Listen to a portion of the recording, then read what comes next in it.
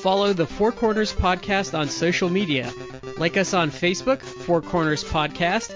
Follow us on Twitter, Podcast 4Corners. And check us out on Instagram, 4Corners Podcast. You can also subscribe to us on iTunes and Stitcher. Don't forget to leave us a 5-star review. I want to take this time to apologize to the television audience for what they're about to see.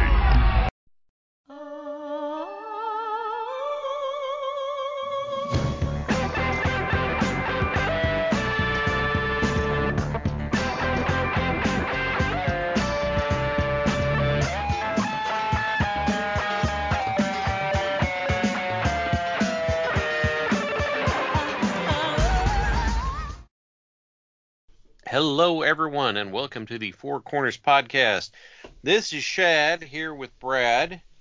Have no fear, Matt's all right. He's really, really busy and needed to not sit in tonight, and that's okay. Brad, how are you doing? It is a very nasty day here.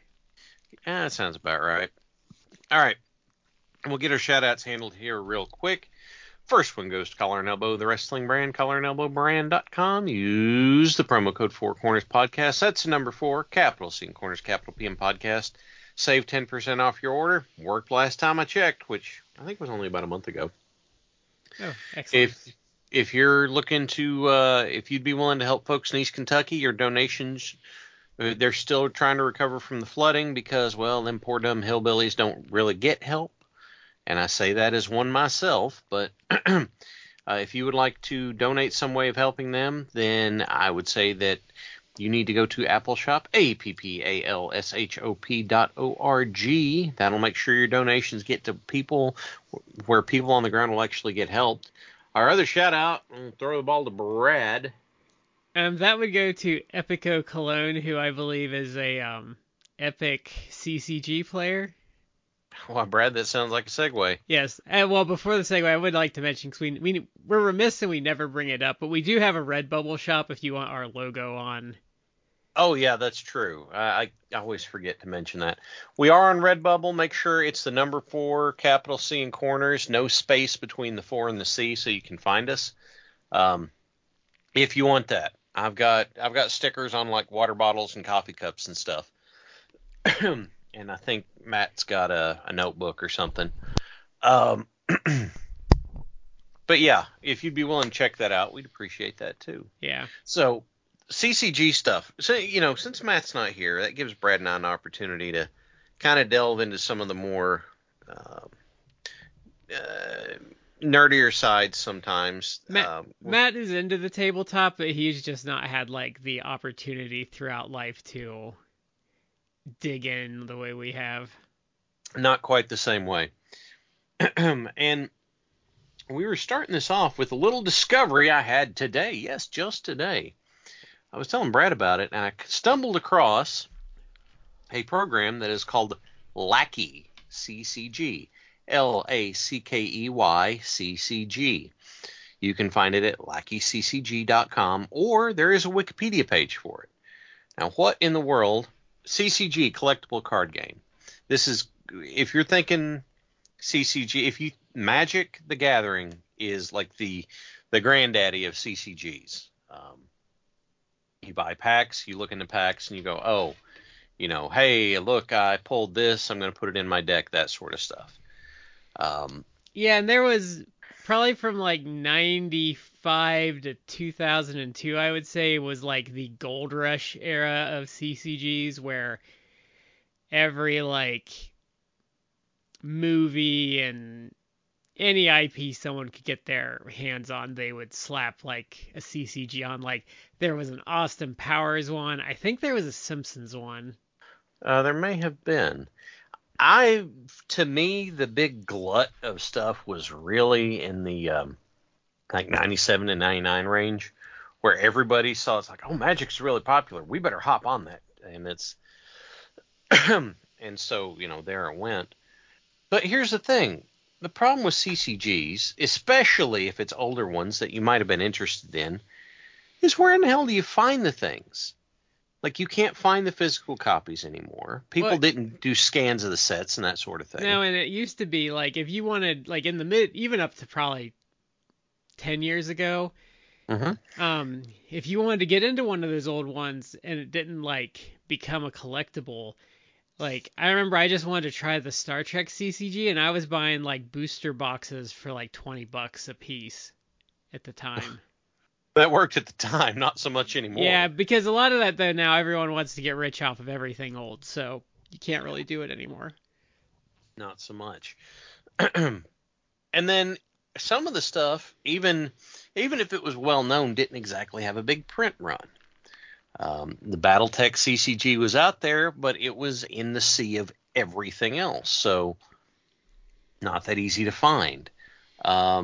Magic was kind of dominating everything, and then a lot of people just didn't pick up other stuff to carry. There was Lord of the Rings. There was Lord of the Rings one, which was Well, out there, and that it it was was a trading middle. card game, but What was it called?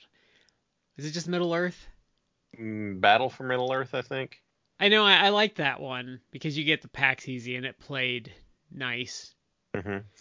Um, I know that like there was the Versus system, which had comic book characters on it. I heard a lot That when I verse was. is still around, just not Is in it the still around? CCG. It's just like set packs now. Oh, okay. So it's a trading card game instead of a collectible card game, Yeah, where you buy a set at a time and you've got everything. Okay, yeah. fair enough. Vampire: The Eternal Struggle and Rage: The Apocalypse. They're both World of Darkness properties. Had them. Netrunner was out there. Like, I bought a lot of copies of Inquest Gamer magazine Yep, I when I did was in too. high school, and I would read about things like Netrunner or Legends of the Five Rings, or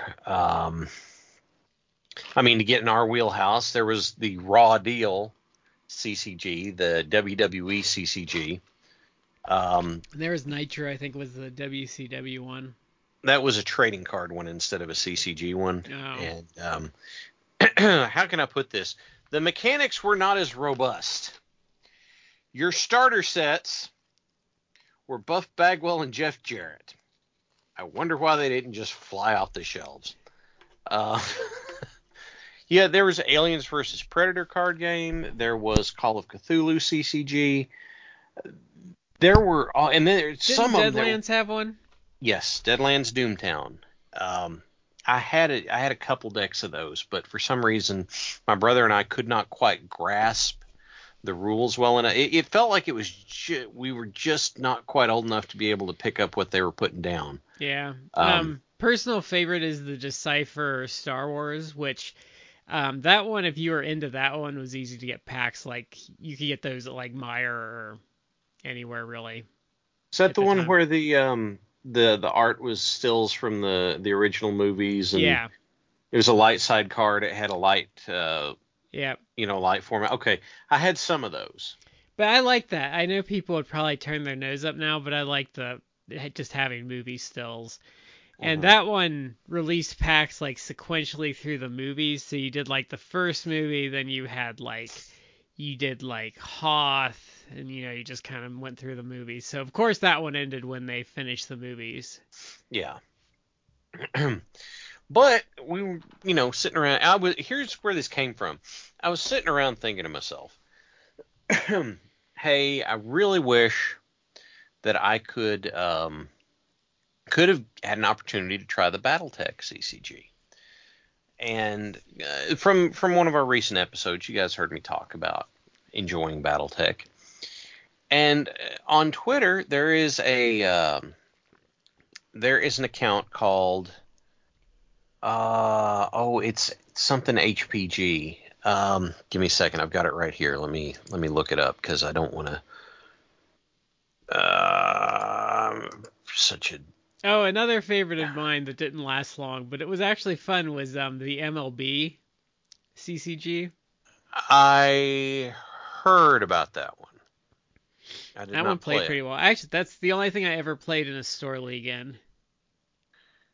I think it's the Renegade HPG is the Twitter That guy handle that I'm sounds looking for. familiar. Yeah, Renegade HPG, I think is it. And so in Renegade, you can go through and I'm pretty sure it's Renegade HPG, but don't gun to my head about this. Was a and there is a YouTube video.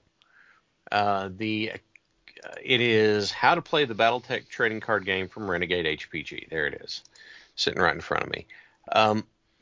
And I was looking at it, and I discovered that they were talking about this program that was called Lackey CCG. Basically, it's a framework, and people make plugins for different games. So it's got all the art to it, and it handles each plugin handles the art and the mechanics and all that sort of So stuff. it's like a tabletop RPG kind of. I mean, tabletop simulator kind of. Well, it's nowhere near as complicated and or potentially janky, but you can use your Lackey CCG to hook up with other people, and hey, there's a Magic the Gathering CCG for it that has.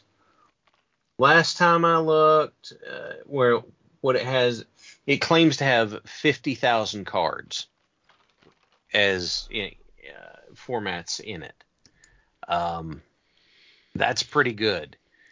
For when you're looking for plugins here, I'm going to give you a list of plugins that have been made. I don't know how many of them are active right now, but Aliens vs. Predator, Anachronism, which was made by the History Channel, so you could have like Joan of Arc fight William Wallace. Arkham Horror card game, Babylon 5, Battlestar Galactica, Battletech, Beyblade trading card game, don't know much about that. Bleach, Blue Moon, Case Closed, Call of Cthulhu, Dark Eden, Digimon, Duel Masters. Don't know what Epic Battles is. Do Full they Metal have Alchemist. Do they have the religious Magic knockoff?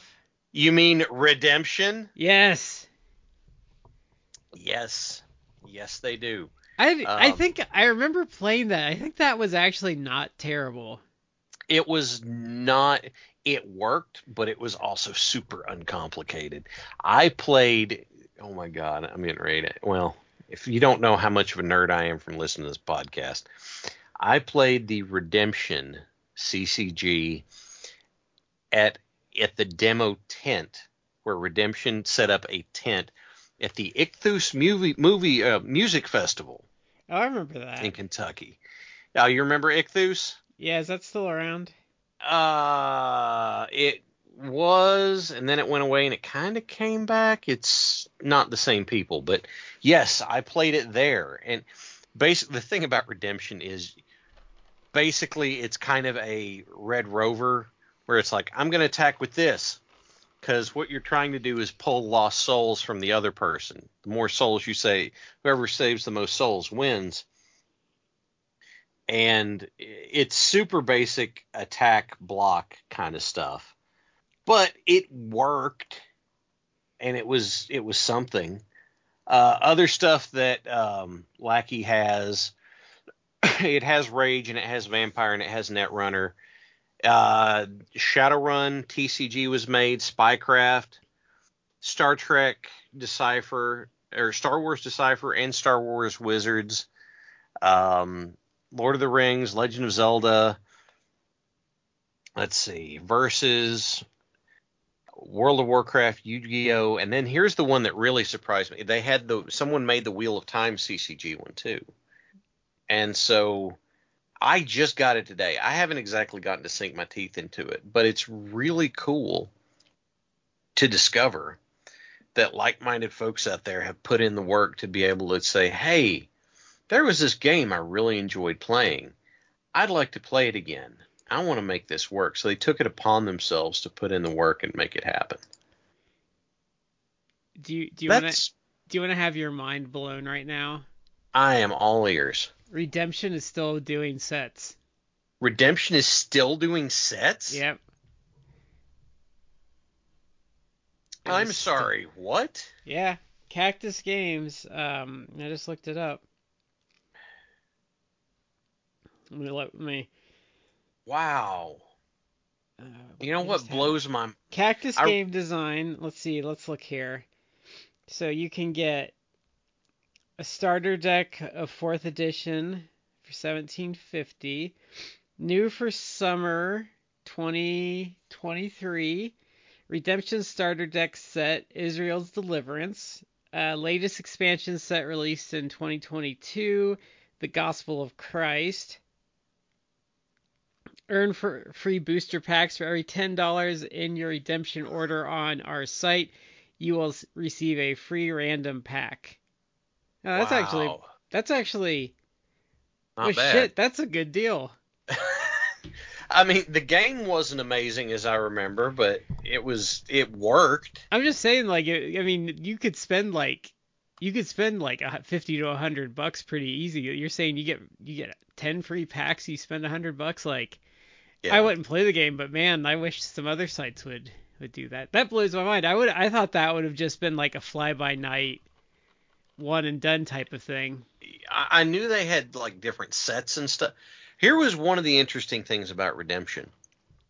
Nothing in Redemption was more rare than anything else. Every card, at least whenever I bought stuff for it, every card had the same rarity. So you had the same, God, this is weird. You had the same odds of pulling Mary, Mother of Christ out of a pack as you did the seven-headed beast of Revelation. That's weird, but also kind of cool. So It's that the Wikipedia is saying that's why it's been successful. Oh, really? Because the sets are small, it's easy to collect. They're not trying to do super rare chase cards and stuff. So that's made it popular enough to survive. Wow. I am blown away. And there's only something like over all this time, there's only something like 1,800 total cards. Well, I mean, I guess that makes it easy to from looking at the Wikipedia article, they've added some stuff. Cuz they have like a card effect that's dominant. It's basically an instant from Magic. You can play it at any time. But no. No, they did. They did have that. I'm remembering one now. I don't remember fortresses. I don't remember artifacts. I don't remember covenants or curses or cities. But I almost want both of us to buy like a starter set and like stream playing it against each other. Boy, that would be weird. Here's what's funny. I'm scrolling down looking at the set names. It started in 95. The first 3 expansions were in order because the first expansion was 96, and it was 96, 97, and 99 were the expansions. The Prophets, the Women, and then the Warriors. And I'm like, huh. Well, look at that. But yeah, wow. That is a impressive run. I kind of looking at just how often they release expansions, man, I kind of really appreciate that. If it's been sustainable, because they do one a year. It looks like maybe sometimes they do 2 a year. Sometimes they take a couple years off and they come back with a couple sets. They're only on 4th edition, which I appreciate the stability and rule set there. Yeah. But man, I can't believe that's still around.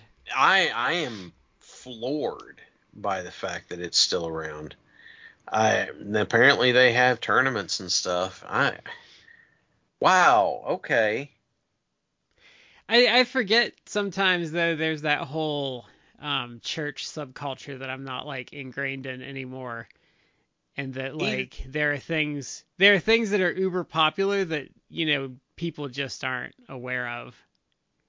Well, it's like any other niche subculture. There are things that are going to resonate with people in that and are not going to resonate with people who are outside of it. So, you can do that with church subcultures and easy go-to. There's a subset of music that, fits in there that not a lot of other people listen to. Like, just as an example, like there's a radio program, and it's still going actually, called Adventures in Odyssey, that has like a metric crapload of famous voice actors that have done roles on it, and it's like a Wow. kid show, and it's gone from like I think the early 80s, and it's still doing stuff. Wow. I did not see that coming. Because it had the main character was Hal Smith, Okay. and then they had to like change his voice after I think the first several years because he died. Oh, But you know that's a his shame. voice if you heard him. And like yeah, there's all sorts of like the guy that voiced Scrooge McDuck, I think had a role on it. Huh. So one thing, we're just folks tonight, we're just kind of rolling with what's along because we had this plan, and Matt was like, look, I've got all this happening suddenly, and it's like not a big deal. So we're kind of free form rolling. Let's go on a little trip. But one of the Well, things that we bugs me, made an interesting discovery to start this off. It we was sure totally. did. Yeah. One of the things that bugs me is you get into, we were saying, those subcultures, those niche markets, and the word I'm looking for is, it's not so much a distillation as it is just kind of, maybe it's more a Flanderization of that subculture or genre or whatever, and then just driving it down to its base thing and squeezing every last penny out of it you can. Y- Um, You know, it's a great just to go into like the board game space. Go for it. It's a great subculture that people don't know there, but they are devoted, and there's a lot of them, and there's a lot of games. But the Hmm. tabletop sports subculture in board gaming, most of those guys don't play anything else. They just play their Stratomatic all the time or all that stuff. And like Really? there's a ton of those guys. They do leagues, they play all the time. And I mean, Stratomatic's been around since the 60s. Wow. No, I did not know that was a thing. Yeah. I mean, I have some of. I mean, Stratomatic's fun, and it's like, but they just do their. Some guys will do like they'll take their favorite baseball team every year and do like an actual play with like box scores and usage, and replay the season with their cards Wow. and I stuff. just pulled it up, and this Wikipedia pops up, and just the cards popping up here for it. So, okay. Whoa. Nope. Nope. I do not need to stick my toe in that pool. That is complicated. That people that do fantasy baseball look at that and go, I don't know, man, that's too much. I played it. You can. They actually do a PC game Hmm. that's pretty much just it just does the card game for you, and you Oh, can okay. just do the tactics. But it's not as hard as it sounds, because a lot of kids play it, but there's like a basic, advanced, and super advanced, but it's not super hard. Okay. And especially if you're into baseball, it's actually kind of intuitive if you know the sport you're playing. All right. I'm with you. Um, Oh, which direction do we want to go here? We want to go board game? Do we want to go subculture thing? I'm trying. I don't Let's want to. let's stick to the subculture thing because I think that's Okay. interesting. So, the reason you brought that up is you reminded me of something. Um, there was the word got out somehow, and I'm pretty sure that this was like 7, 8 years ago, maybe further back. I don't remember exactly when. I don't even remember when I first heard about it. I knew it had been like this had been out there before then. But just going, since we were kind of already on this, the going on the Christian subculture thing, there is, in the Christian music industry, they have their target demographic. They know exactly who they're targeting towards, and they call her. They don't call her Karen. They call her like Wendy or Annie or something like that. And the idea is that she is driving a minivan full of kids somewhere and needs something to put on the radio that she will like, that is not at risk for those kids.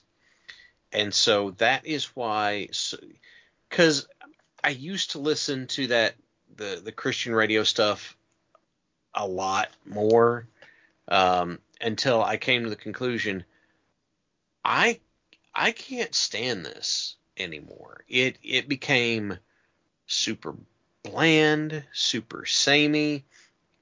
There was no depth to any of it. It was driving me crazy because it was like chorus, 2 lines of a verse, chorus, 2 lines of a verse, repeat the chorus 4 times in the song. And I had to quit on it. But that's what they have explicitly designed it for. What was what is their version of Platinum that Cartman freaked out about because he lost it? Frankincense, wasn't it? I was thinking Myrrh maybe. It was one of those. Yeah, but that's a funny episode. The Faith Plus One episode. Yeah. Yeah, that's so funny story, true story. I can't remember if it's in Stick of Truth. It's got to be in Stick of Truth because I don't think you go in Cartman's room in South Park Fractured but Whole. That record is on the shelf in his closet. Like that either Frankincense or Myrrh record is up on the shelf. So they put a lot of great Easter eggs in both of those games. I mean, that was just his sellout commercial attempt because Finger Bang was his like passion project.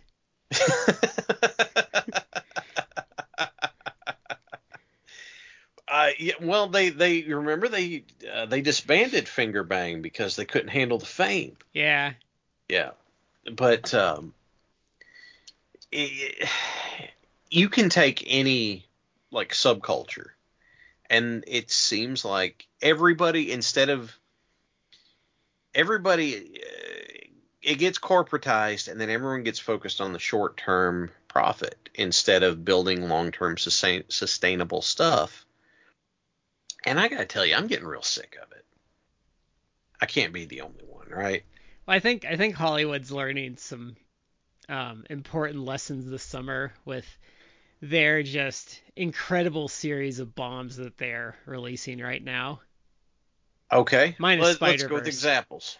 Let's hit some examples. Okay, well, Little Mermaid bombed. We can go into the multitude of creative problems they made there. I think what came out this last weekend? I don't. Oh, The Flash.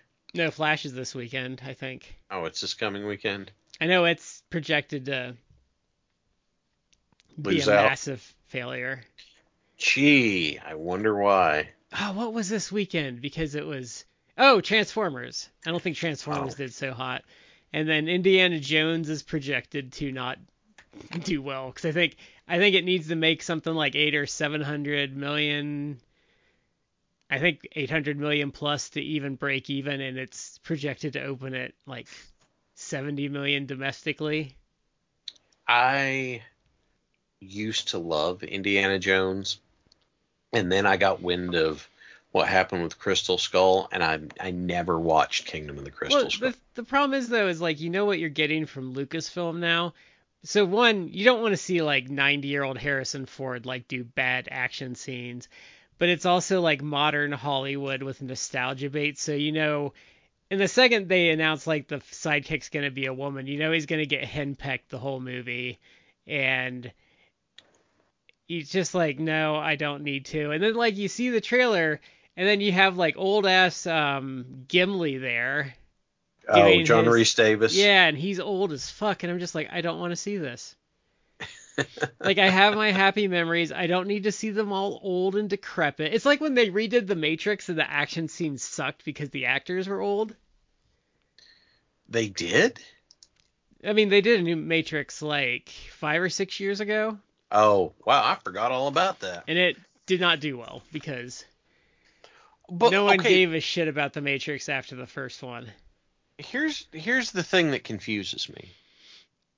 Here's the thing I don't understand about doing these remakes is what are you going to gain out of this? Because if it sucks, nobody's going to go see it. They're just going to go watch the original. If I want to, okay, my kids get a little older and they want to, they're like, hey, we want to watch Aladdin. I'm going to go get the animated one with Robin Williams because it already existed and I knew how good it was. I think there's a couple issues that go on here. So I think it's attractive because it's lower risk and you can kind of glom onto an existing IP, but then you run into the problems. Like you end up with the writers like in The Witcher that hate what they're writing, which you should never do that. That should be like, No, but then you have the people, and it's always the code word you know to avoid it when they say they needed to update it for modern audiences, and it's just like no. that I have I cannot think of an instance. I'll put it that way. I cannot think of an instance where that went well, where that turned out well. Well, I feel like we're overly sensitive now with some of this stuff when they like want like especially like with like kids stuff and they want to like take everything down and everything because some things might be socially inappropriate. And I was talking with I think my wife about that and I'm like it's kind of dumb because so I was a kid in the 80s and so was Shad and there was stuff like an old like cartoons that wasn't like a social norm for us, like smoking and things like that. And you're Yeah. just like, you'd say like, "Hey mom, why are they smoking like that?" And they would say, "Oh, because we didn't know it was bad for you, and people did that back then, and now we know better." Okay, I'm getting ready to hop a tangent, so run with me for a second. Right before the Reddit blackout kicked in, which will be a whole nother topic we can grab onto in a bit. But there was someone made a thread that was, hey, what is it that Europeans really need to hear from everybody else? And one of them was someone say, this is from somebody from Winston-Salem, North Carolina, y'all smoke too damn much. Because in America, in the space of 1 or 2 generations, the prevalence of regular smokers just dropped precipitously. Like it fell off hard. Apparently, from what I understand, that is not the case overseas. And Yeah, there are lots of people still lighting it up. I And read that thread because my favorite part of that for the Europeans is like, you all are much more racist than Americans. oh, yeah, that one, their setup for that is what really threw me because I'm like, okay, I want to see how are you going to do this because you can make that claim, but surely to God you've got something to go with, right? There And are then receipts and lots of receipts. yeah, well, the go-to example seemed to be, oh, we're not racist here like you are there. Oh, what about the Romani? And wow, then the floodgates open. Um, but just it is fascinating to me that as a culture we were like, oh God, this smoke. Not only is smoking bad, but the smoking companies have known about it for 20, 30 years. They knew how bad this was for us. I ain't Well, doing this anymore. this it's one of the few times the government actually successfully vice tax something out of existence too.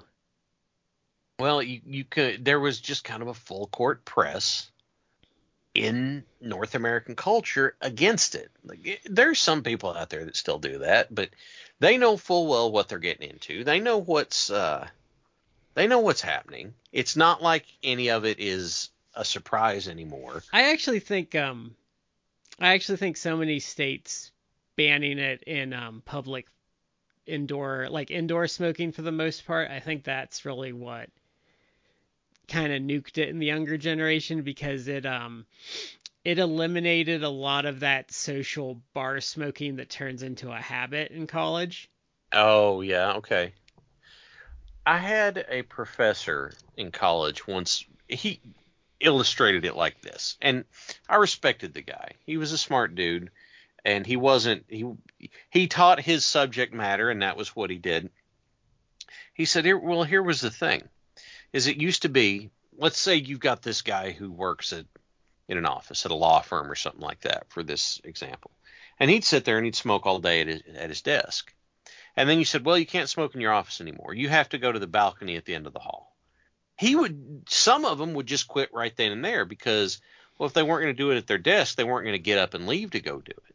But some people would. He said, and the more inconvenient you made it, the more people would stop doing it.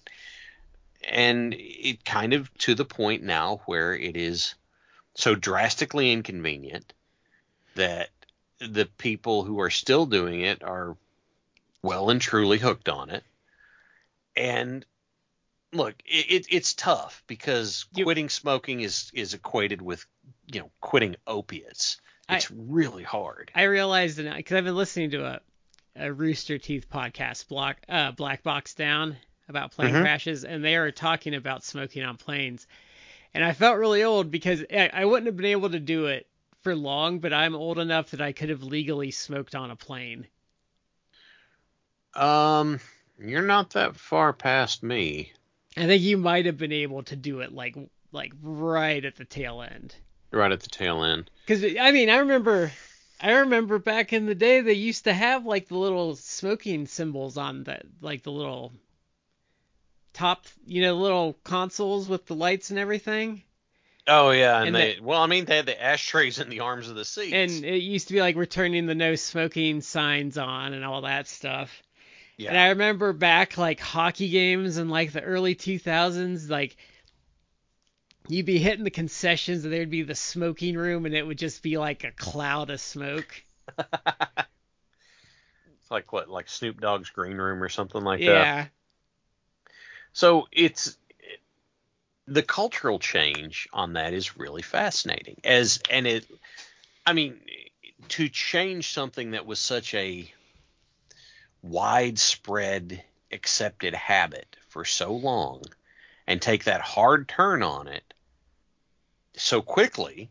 I mean, I say a generation, it's not, but honestly, when you're pushing uphill against something that started in the 1600s and went strong for 350 years, that's a pretty quick swing. I think that's had like a cascading effect. So like if you take me for example, my grandfather smoked until he got lung cancer, and my dad smoked, but they had both quit in the 70s before I was born. So when I grew up, I just had an aunt and an uncle that smoked, and that was it. And I think so that made me less likely to smoke, and my grandfather dying of lung cancer from it when I was 11, added to that fire. But so then I didn't smoke, so if I were to have had kids, then they were probably less likely to smoke, and then you kind of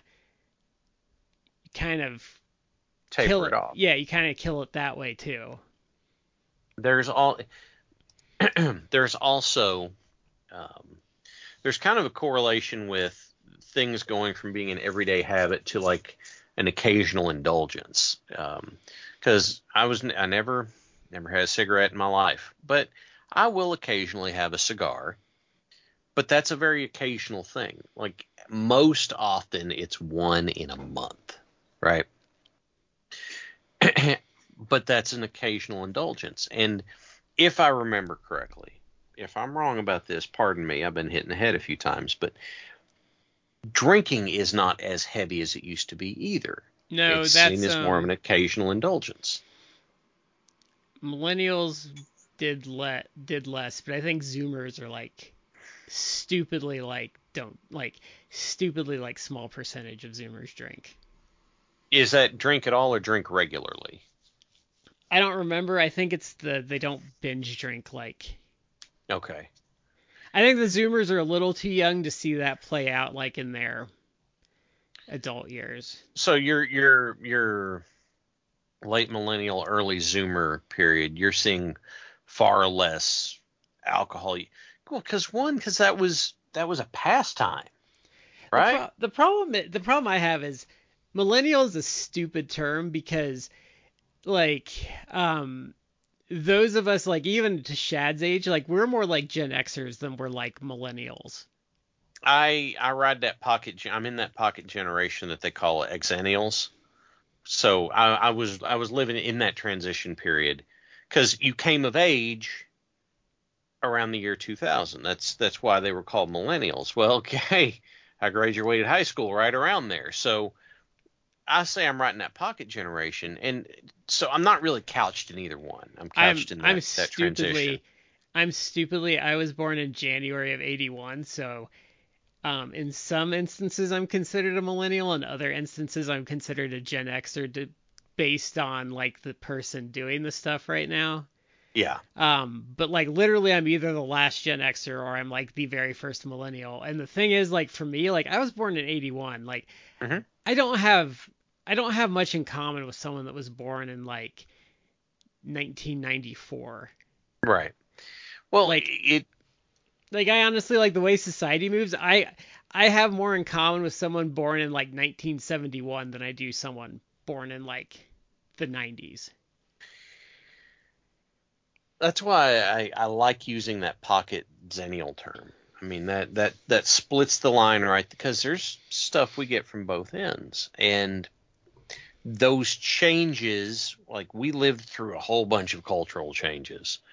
Um, we were the ones that had to figure out how the computer works so we could fix it so our parents could use it. I mean, I when I was a kid, there was a typewriter in our house. Hmm. We had, I don't know, in middle school, we had a little bit earlier, we had a Commodore 64 computer that my parents had gotten secondhand off this college student because he thought he could use it to help do his homework, but it really wasn't helping him. And so we had that. And I think we got one in like 91 maybe. yeah. But that's, you've got a Commodore 64 that's good for a word processor, and that big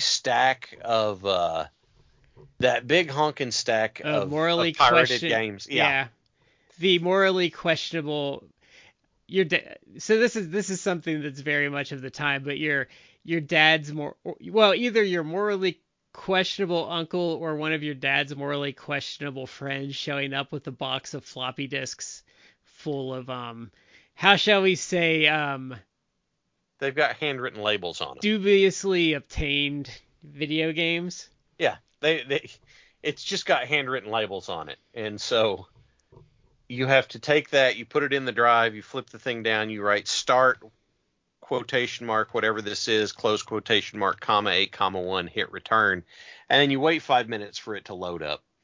And honestly, like back in the day, like this is going like well old school, but if you went into a computer shop that wasn't like Micro Center, there is a solid chance that you saw like some floppies in a sandwich bag that some local guy had programmed like some games on. Yeah. And so it was, the things weren't that widespread. The things were not that, The chances you had a compatible platform with any of your friends that had a game was like minuscule. yeah, that multiplayer was not a thing. Yeah. If it wasn't a console, then multiplayer was not a thing. But like I said, we've gone through this era of, here we are, we've got, We remember what life was like before the internet. yeah, and we remember what couch co-op and couch multiplayer was like. No screen looking. Um, Kind of we're gonna, like pre VCR, like pre cable. Like we kind of saw the entirety of the technological change. yeah, and so Though I have to say that now, and I bitch about it and I feel like an old man, but I swear websites are worse today than they were in like the 2000s. of course they were, because it's not about having information on them anymore. It's about getting people to come to your website to look at it. And clicking as much as possible to up your Yeah, traffic. it is not about having information easily accessible. And I don't. It's funny because you look around, like the original internet was this wild west of Weirdos. weirdos, but then there was also like handy stuff to find. The Phone Losers of America website was up teaching you about hacking phone lines and stuff, because hell, who's going to look at it, right? And then you gradually it went from this place of very niche to getting more and more widespread to very suddenly getting corporatized to the point of like, we gotta make money off this. And I think that we're sitting in this area where we look at the old side of the split and the new side of the split with this technology, and we go, man, ain't either one of you got this right. Like, the old generation, the folks who didn't retire because 2008 happened, because they caused 2008 to happen, and, stymied job progression for people like us. And then the folks who have grown up where all they needed to know about manipulating an internet or computer has been on a touch screen. Yeah, I want to discuss that. I want to come back to that in a minute. Okay. But we look around and we go, wow, first of all, no, nothing about what either of you all are talking about is sustainable. But it feels like to me that those that are coming after us, because we're still trying to balance this horrendous work ethic mentality that was foisted on us against, hey, maybe we should kind of start taking care of ourselves, where the younger generation's like, yeah, no, you're not going to talk to me like that. You're not going to, I'm not going to mortgage my entire life for 20 years so that maybe down the line I can have a little breathing room. They are demanding being treated well. And they just because you say, oh, well, I had to do it, so you have to do it. And it's like, no, you don't. That's the point of progress. Things are supposed to get better. And so just because it's like, well, I had to work 80-hour weeks to do this. It's like that. First of all, it's not a good thing. Second, isn't it good if people don't have to work 80 hours to accomplish what you accomplished? So I do like seeing that the generation that follows is kind of being like, you know what? Y'all are going to die, and stuff's still going to get done. At the same time, it's like, but you guys don't actually know how to fix a computer. That's what I was gonna say about young people that I've really drives me up the wall. You get exceptions, but so for all like the vaunting that young people are good with technology, that's very true. If you want them to work with an interface, they will probably get it better than me. But if you need them to actually troubleshoot or like figure out like why it's not working or something, that is almost impossible to deal with young people. Well, here's the way I look at it is they didn't have to learn it. We learned it out of necessity. Brad, you and I came up having to fight with MS-DOS, for God's sake. Yeah. Well, and they've been on Apple machines that like treat you like you're stupid and hide like the back end from you at all costs possible. Yeah, so we had to learn how to do this stuff because it wasn't that we had to know how to fix it. It's like, no, had to know all this stuff in order to know how to do it, period. So I'm not down on young people not knowing this stuff. It is an artifact of when they came of age. Yeah. I think it is unfortunate, though. I think the younger ones now seem a little more tech savvy like we were. Like my oldest niece, if she needs tech help with something, it's just like, just bring it over next time you're here because I can't talk her through like going through subfolders and stuff. Yeah. But the younger niece that's 10 years younger than her, now I can be like, okay, we're going to go in this folder. Okay, open that. You're going to change this. We're going to do that. And I can do all of that over the phone with her, and she's totally fine to do that. But the other niece, like, I can't even say, look this up on Google, or I need you to tell me if it does this. I can't even do that with her. And there's, like, you and I had to deal with growing up the statement of, it's like, well, you have to know how to do this because you're not going to have a calculator in your pocket. And now I take my phone out and I go, look at that. Yeah, that my friend was in accounting and he always complained that the professor would like make them do things like ass backwards because, you know, humanity might be overthrown and apes might be our masters. So, you know, calculators would suddenly disappear in that equation. Yeah, and accounting is going to be of a huge concern at that point. Yeah, and it's just like It's something weird. I'm on a kick right now. A different professor said in a class I was in. He said, "My son came home from school, and his assignment was, he was a history professor. He says his assignment was to memorize the succession of the monarchs of England from this point to this point." He said, "Well, that's dumb."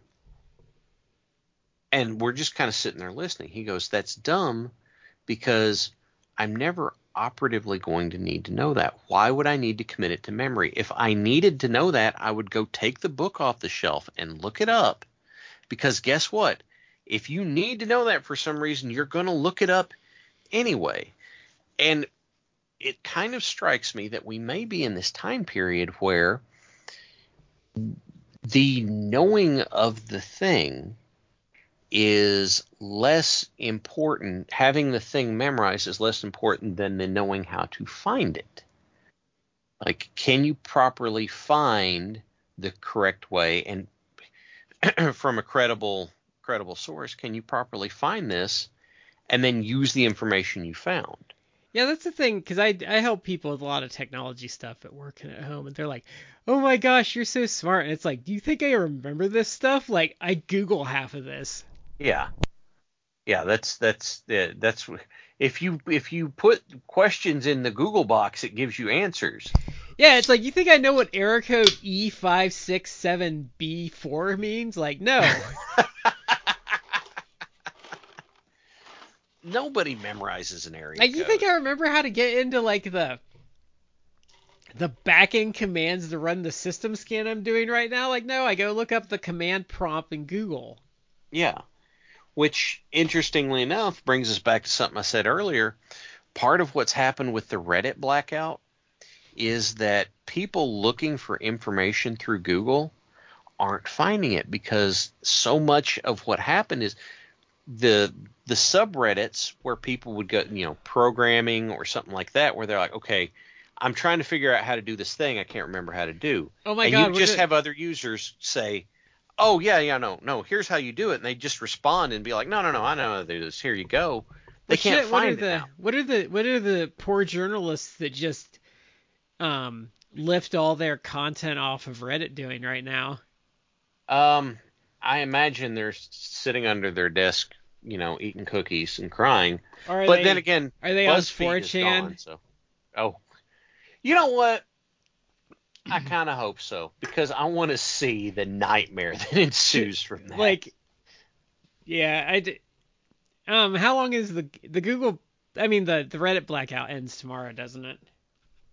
That was the initial idea, but there are a bunch of subreddits that are going for indefinite as opposed to 2 days. You know, other than Twitch, Reddit might be it might be the most impressive for how much Reddit like shoots itself in the foot.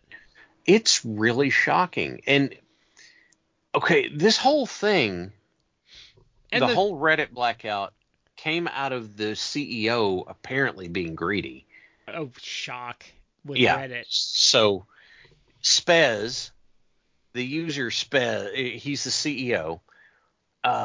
They decided, it's like, no, we're going to roll out a new um, API model. I can't remember what API stands for, but for example, on your phone, if you're using Bacon Reader or Apollo or Reddit is Fun, they use the Reddit API and they built an app And that incidentally worked. it needs to be said, um, Spez is a straight up box of cocks. Like, Dickbag Mm-hmm. does not like No, cover him. He is a dishonest piece of crap, and whenever he says anything, you should not believe him. no, he did an AMA to answer questions about it, and then didn't answer any questions.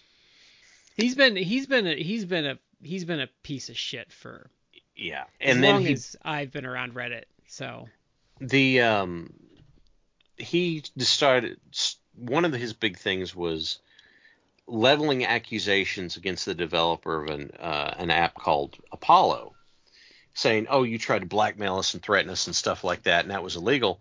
And the guy goes, "Well, I live in a one-party consent state, and I recorded all this." And he released the recordings in which Spez was like, "Well, yeah, you're right about that. I guess we should look at it again." He's like, "Well, is this blackmail?" He's like, "No, it's not blackmail, but, I guess you have a point." And Spez just straight up lied about it. So the guy's like, "No, here you go. We'll call you out for it." Spez lying? I'm Yeah. shocked and amazed. They're trying to set up for an IPO, is what they're trying to do. And you know what's going to happen? That is, if Reddit does an IPO, it'll be a colossal failure. Yes, it will. They are, if they really think they're going to do an IPO, they are dumb motherfuckers. You're trying to manage the same group of people that took the short sale billionaire Wall Street people to task by buying up GameStop stock and then just sitting on it. Like, how well do you think this is going to turn out? And then Reddit's never made money. That's been a big, that's where all their turmoil comes from, is they've never made money. They've been self-sustaining, but it's not a big profitable thing, right? No, they've never figured out how to monetize it properly. Okay. Because they're not, I think they might still lose money. I think they just get subsidized through something, but they've never, it's like Twitter. Twitter's never been a big money maker. No. So one of the things, they're trying to force out third-party apps that browse Reddit because they want to make everybody use the standard Reddit mobile app. And it's like, no. Like, moderators on forums won't use it because it doesn't have the tools for them to actually use it. Well, they literally can't. It used to be okay, but every time they change things on it, they continually make it worse. They bought a third-party app whose name I can't remember because they're like, "Oh, this works really well. We'd like to buy it out from you," and then tanked it. Here's how you this is great because and you can't even post half the, anytime I've ever double or triple posted is because I'm on their stupid app trying to make a post. Mm-hmm. And honestly, I went back to just using if I'm on mobile and I want to comment or whatever, I just use the website anymore because it's easier. Yeah. And even then, they've been trying to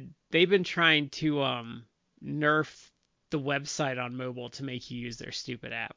Yeah. So one of the things that's great is somewhat. First of all, the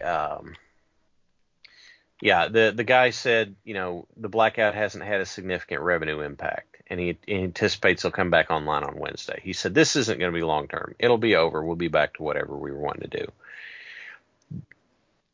The thing you got to remember about the first thing about Spez is the fact that he has active contempt for users of his product, and he got started on Reddit moderating one sub back in 2008.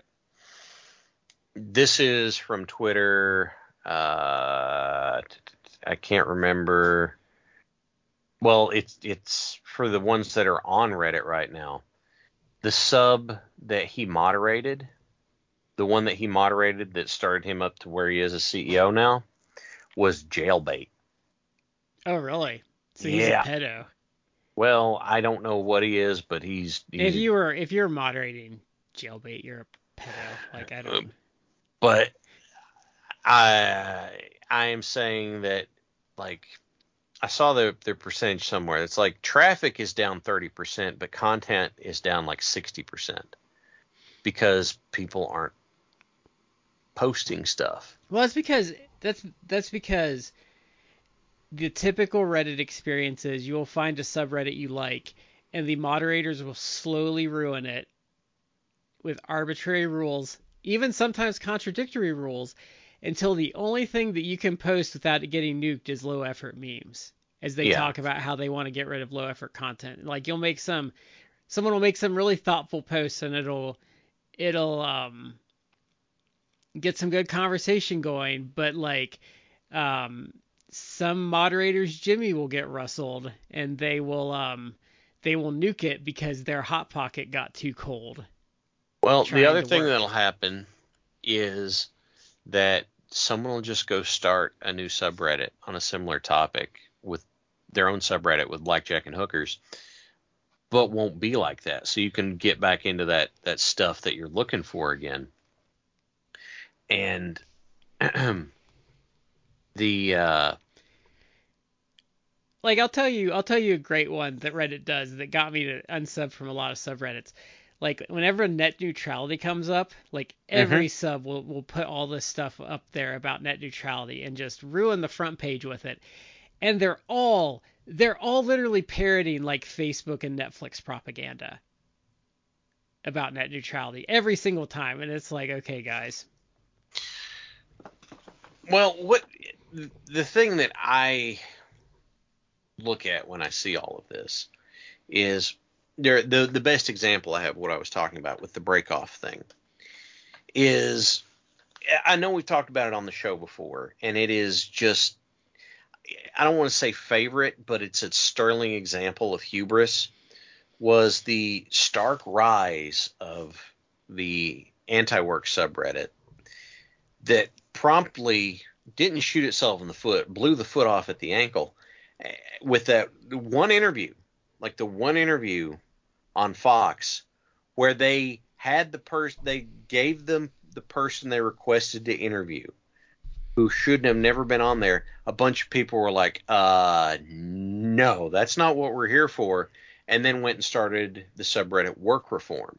Said, this is what we're talking about. There is no reason for us to be killing ourselves 75, 80 hours a week when there's there's actually not enough work for it. And so they're asking for things like work reform. Do we need 40-hour weeks? Can this be done in a 4-hour work week? If you have a 4-hour work week, or a 4-day work week, not 4-hour, pardon me. If you have a 4-day work week where people are paying the same thing, you're getting paid the same, but the same work's getting done, isn't that a benefit? And that, to me, that was a great example of a strength of using that site. And having so many niche subreddits around really helped with the idea of going, hey, I'm looking for something very in particular from people who know about it. And it's like, okay, yeah. Hey, guess what?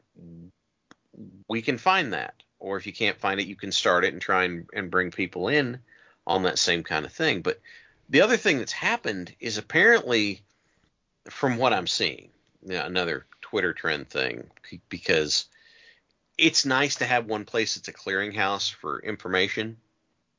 Like Squared Circle was great because someone would have a subscription to all the news sites, and then they would just be like, here's what they were talking about. And you could find it all in one place. That was the big thing. But Squared Circle just kind of was a slow descent into hell, though. I got fed up with them. Yes, the reason that I went there was because it was easy to find that stuff. It was easy to find references to that sort of thing. But it's like every other, like you still find that stuff, but it's like every other subreddit that's big now. It's just low effort shit, like 90% of the time. Yeah. You can find decent content. You can find not only like match results, but you can find clips from the show for big moments and that sort of thing. But you don't really want to get into discussions on there because everybody tries to actually you. The one time that I waded into the pigsty on it, someone was like, well, you never been in a ring. You don't know. I was like, I was in the indie ring for 10 years. I never heard of it. Yeah, I'm aware of that. When I call myself a former indie nobody, that's because I was self-aware enough to know, hey, I was good enough at this, but I didn't put my shoulder in enough to get big at it. I know that. I've had people lecture me about how I'm an idiot and don't know what I'm talking about, and they're literally talking down to me about my profession that I've done for a decade now. Yeah. And it's like, they're like, well, blah, blah, blah. And it's usually like I'm giving someone advice about how to handle something that's within the industry I work in. And this person will just be giving them terrible advice. And I'm just like, okay, whatever, guys. Yeah, that is something that happens. The legal advice subreddit was run by people in law enforcement, not people in the legal profession. Um, and so they would block out. There was a lot of good advice that got cut out, but you could go and find better locations for that sort of stuff. You could find those smaller ones that are more focused on whatever the topic is. And it made it really handy. But now people who are looking for stuff that can't search Reddit for it, Google can't find it. Because if everybody is focused on, here, I'll pull a name out of the air. If everything is like the Chive, where it's like we make low effort clickbait, or BuzzFeed or something, then nobody's putting out good information anymore, except for those small subreddits. And now people can't find how to do specialized things or specialized information or something like that because Spez is super greedy. And it's fascinating to me. I don't know why they've hitched their wagon to him. I don't know why he's a CEO. Yeah, I would, because he just stays through everything, and he really just, like, Reddit should be so much more than it actually is.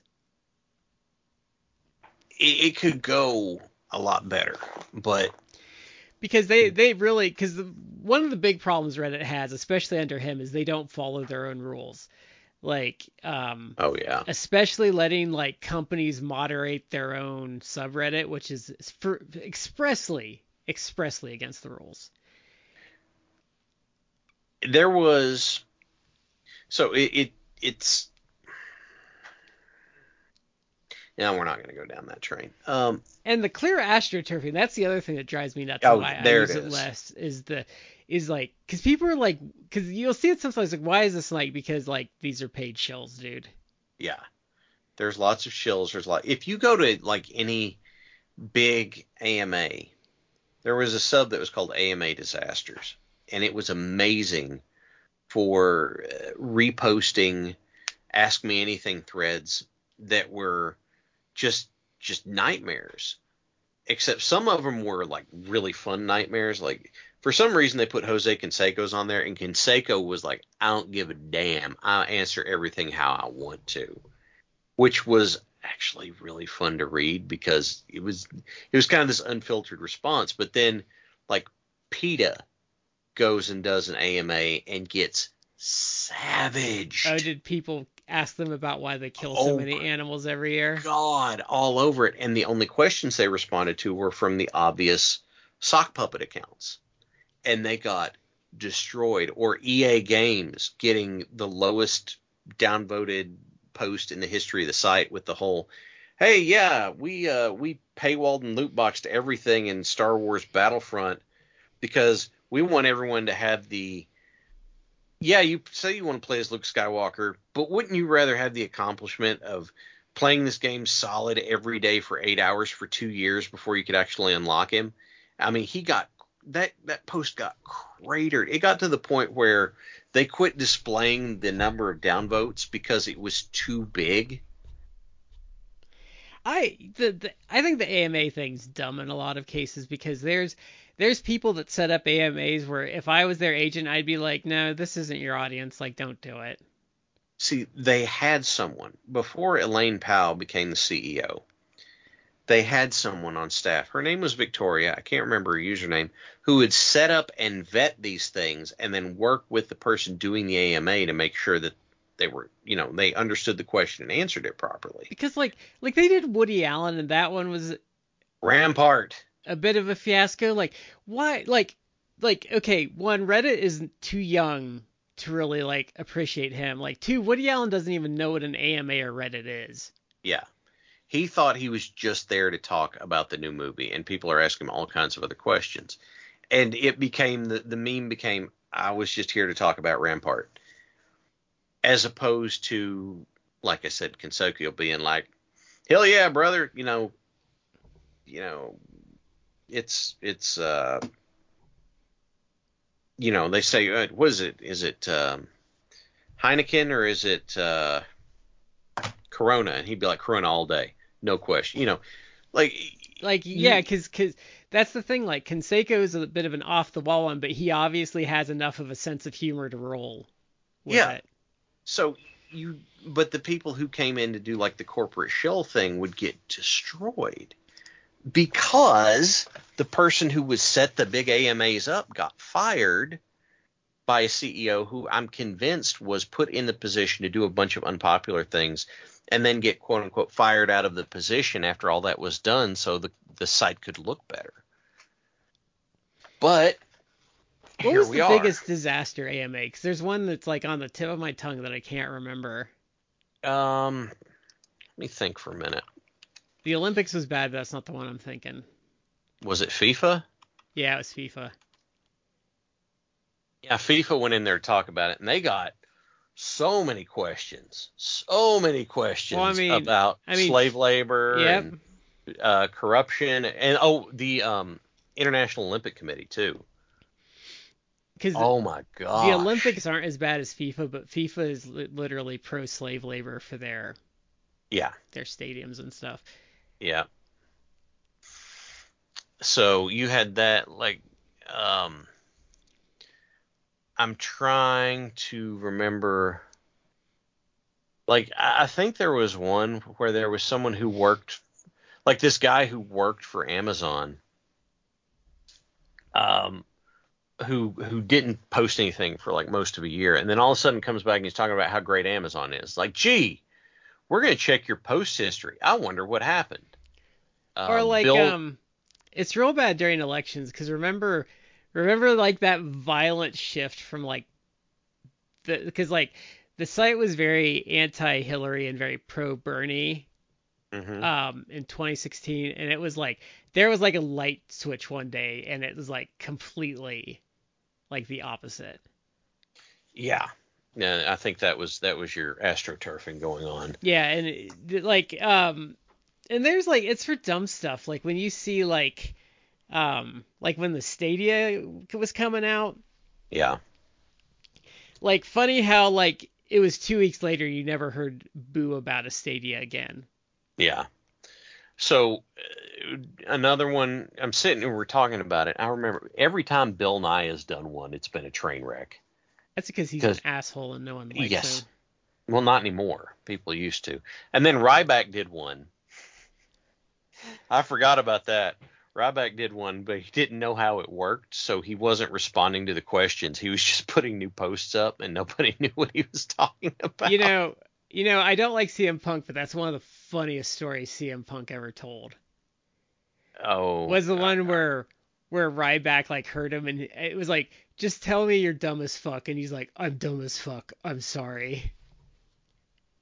I with all the context around that, it was like I don't think he didn't really have anywhere to go with it because it's like he tried to, if I remember I right, think Ryback heard him like repeatedly over the course of like some matches.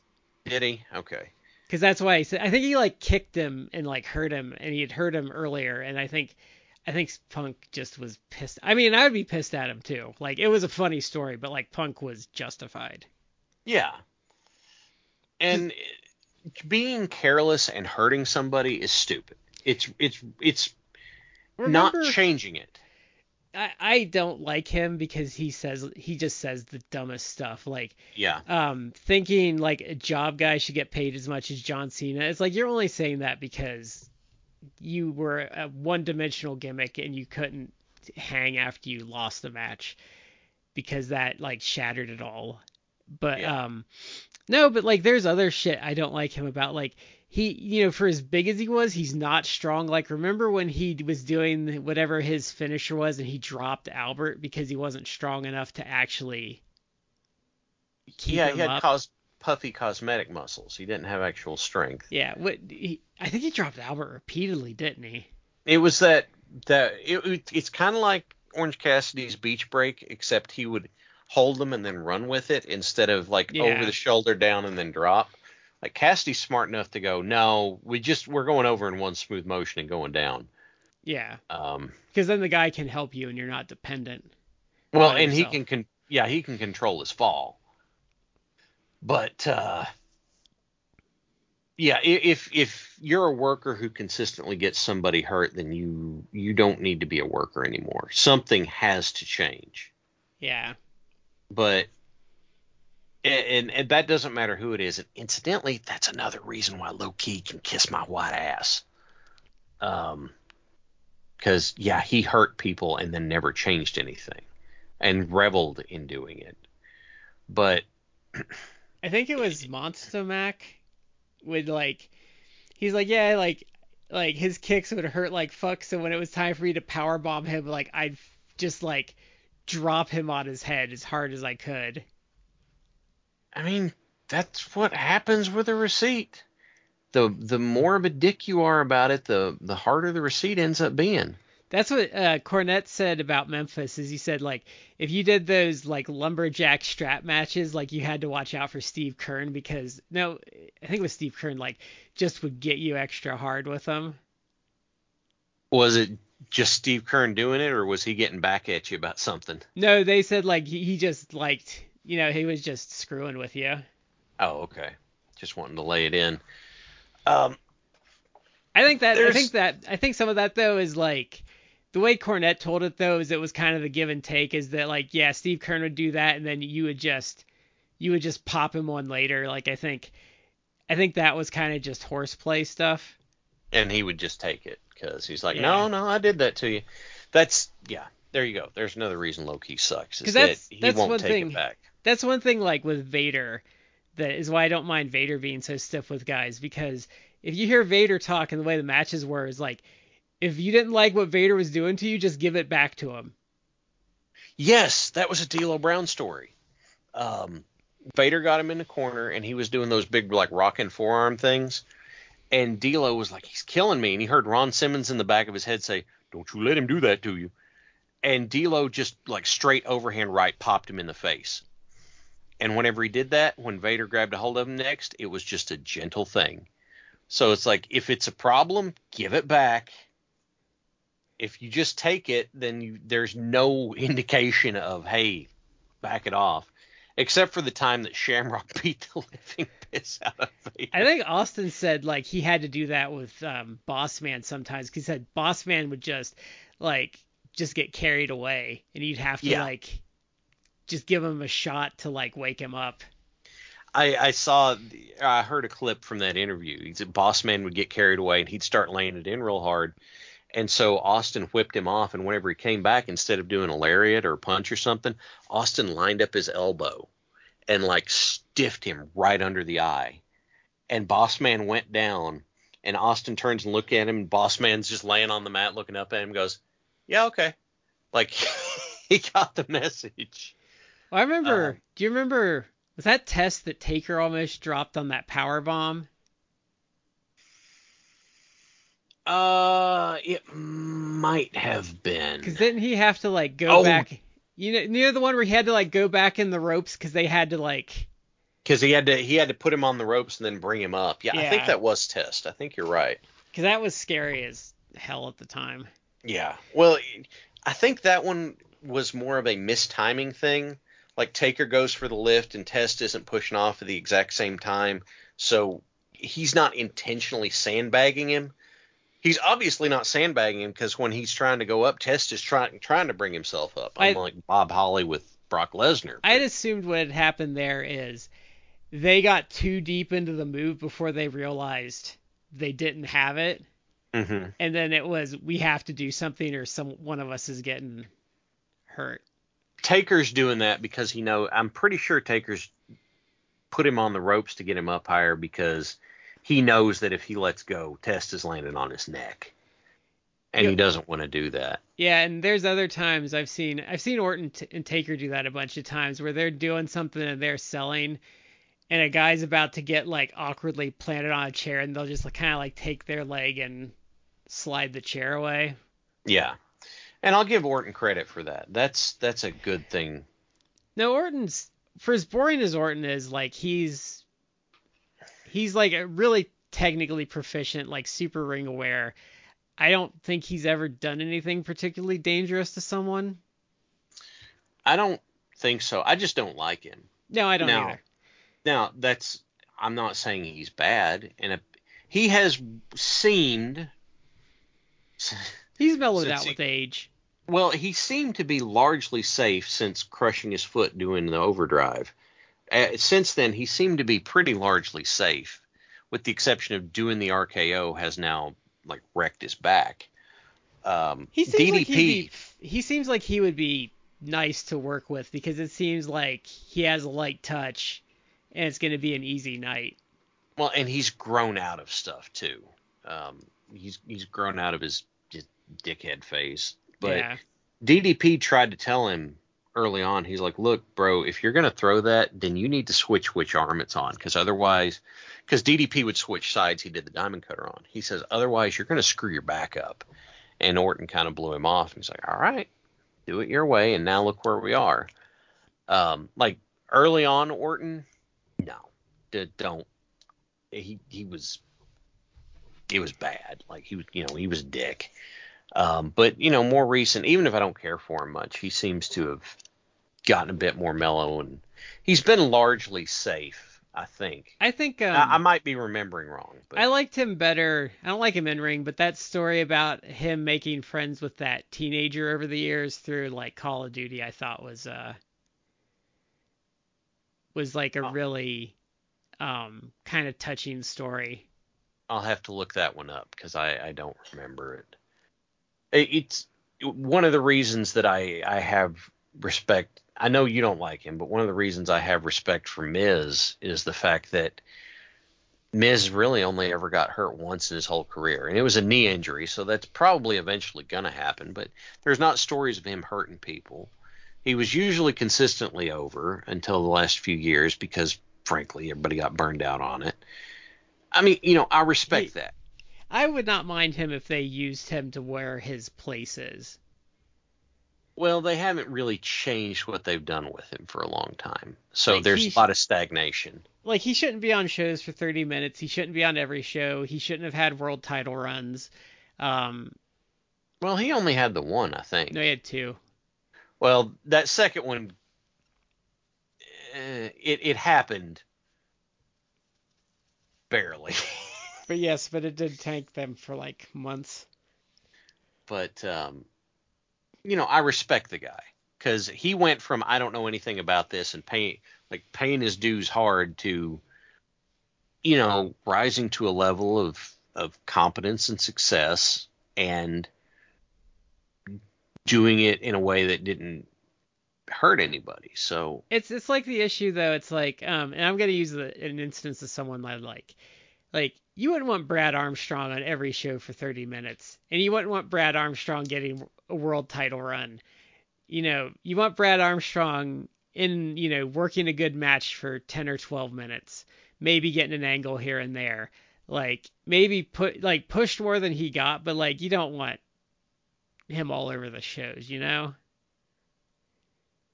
that's fair. And I think Miz has a higher ceiling than Armstrong. I think that's pretty clear. But I mean, that's more the fault of the booking. I typically don't blame the worker for the faults on the booking. No, but the problem with that is though, it's like the Randy Orton thing where I'll never enjoy Randy. I never enjoyed Randy Orton because even if he was in the mid card, you could never trust it. And that's the problem I have with the Miz, other than he's boring, is like you can't trust his placement because suddenly he's going to pop up and like ruin Daniel Bryan's return or things like that. Well, and I don't blame him for that because again, that's booking stuff. That was like his return, that payoff. Yeah, they were going to have that, but then it was booked in the dumbest way possible. So no, but that's how you ruin guys with booking, though. I don't blame, like I said, I don't typically blame the worker for the booking.